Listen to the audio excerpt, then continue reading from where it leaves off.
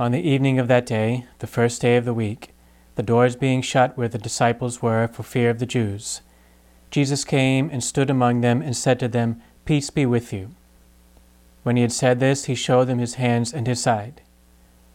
Then the disciples were glad when they saw the Lord. Jesus said to them again, "Peace be with you. As the Father has sent me, even so I send you." And when he had said this, he breathed on them and said to them, "Receive the Holy Spirit. If you forgive the sins of any, they are forgiven. If you retain the sins of any, they are retained." Now Thomas, one of the 12, called the twin, was not with them when Jesus came. So the other disciples told him, "We have seen the Lord." But he said to them, "Unless I see in his hands the print of the nails, and place my finger in the mark of the nails, and place my hand in his side, I will not believe." 8 days later, his disciples were again in the house, and Thomas was with them. The doors were shut, but Jesus came and stood among them and said, "Peace be with you." Then he said to Thomas, "Put your finger here and see my hands, and put your hand and place it in my side. Do not be faithless, but believing." Thomas answered him, "My Lord and my God." Jesus said to him, "You have believed because you have seen me.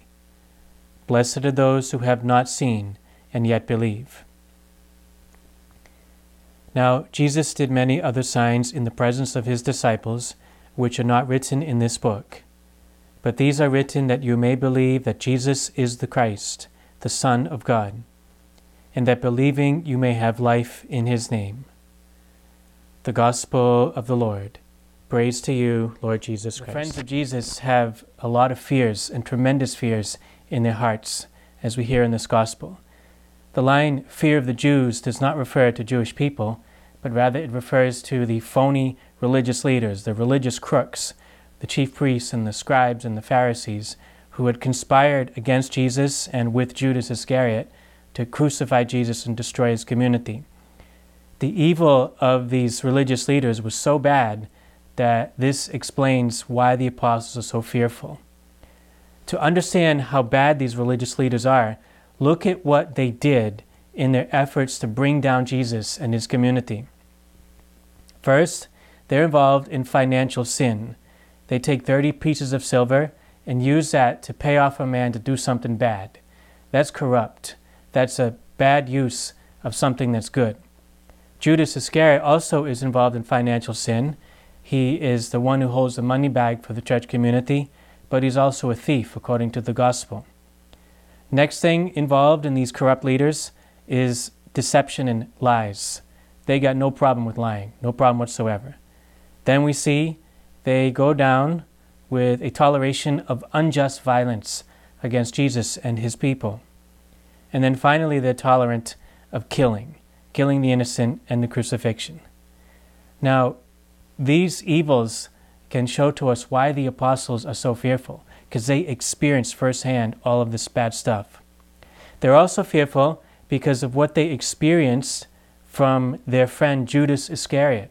Judas betrayed Jesus, but he also betrayed the apostles, because for years he pretended to be their friend. He deceived them.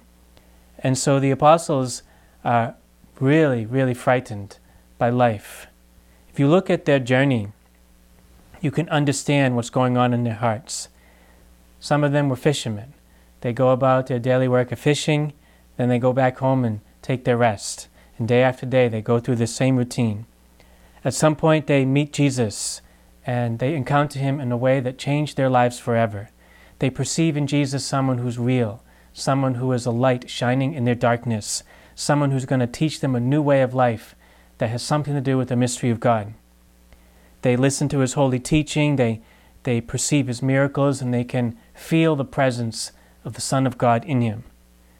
Then all of a sudden, they're in the midst of evil. They're betrayed by one of their friends. They experience violence, lies, and the horror of the crucifixion. So you can understand why they're so fearful. They are spooked by life now, and they've become reclusive.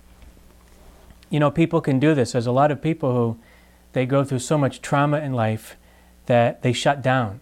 They become afraid of everything in life, of anything that could cause that trauma to resurface in their hearts. They don't want anything to do with it ever again.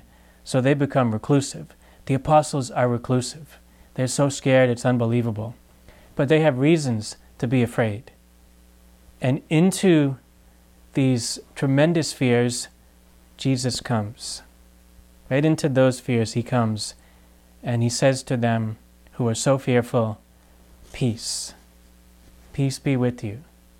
He does not work a miracle and eliminate the causes of their fears. Those are still there.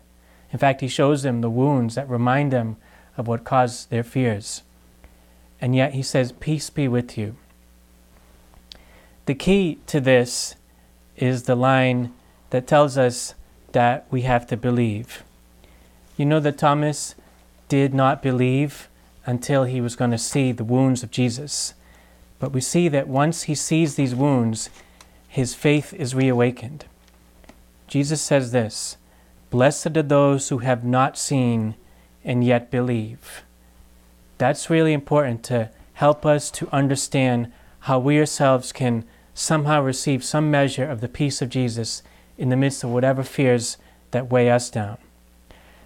The things that we see, that we experience, are often the things that bring us fear. The apostles saw so many things, so many evil things that brought fear to their hearts. But Jesus is trying to move them to look for something deeper, to look for something more in their life's journey, to look for what they don't see. What we don't see is the presence of Jesus. But he's right here. He's right there in the midst of their darkness. He's like that Easter candle shining in a dark church. He's a light shining in their darkness. So for us, when we have tremendous fears, we have to have a lot of faith. Jesus does not eliminate the things that cause fear. We wish he would. We pray for that. But he shows a whole new way of dealing with fear. Don't fight them, but enter into Christ. Enter into a personal devotion to Jesus.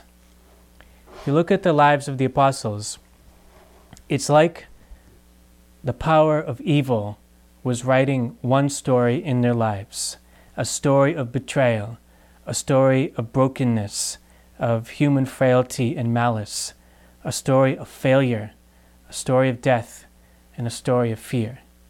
And that story seems to write itself in the hearts of the apostles a lot. It also writes itself in our hearts as well, in our own life's journey. But the Spirit of Christ is writing a whole new story in the hearts of his friends, a story of love, of the Good Shepherd who laid down his life for his sheep, a story of truth, a truth that is eternal, a story of grace, of God's presence in this world, and a story of peace. And the thing is, we got to pick which story we're going to live by, the story that leads to fear or the story that leads to peace. So brothers and sisters, as we celebrate the Easter season of resurrection, we should renew our faith in Jesus Christ. Really renew it. Even if your whole life is falling apart, if the whole world around you is crumbling, if all the sources of fear are overwhelming you, you look to Jesus. You look to Jesus. Don't try to fight all your fears. That'll just get you tied up in a knot. You look to Jesus. Remember this. He has conquered all the powers that can bring fear to anyone. He's faced them and he's conquered and emerged victorious. By our faith in the Lord Jesus, by our devotion and love to him, we can hold on to that victory in our own hearts and experience the peace of Jesus. God bless you.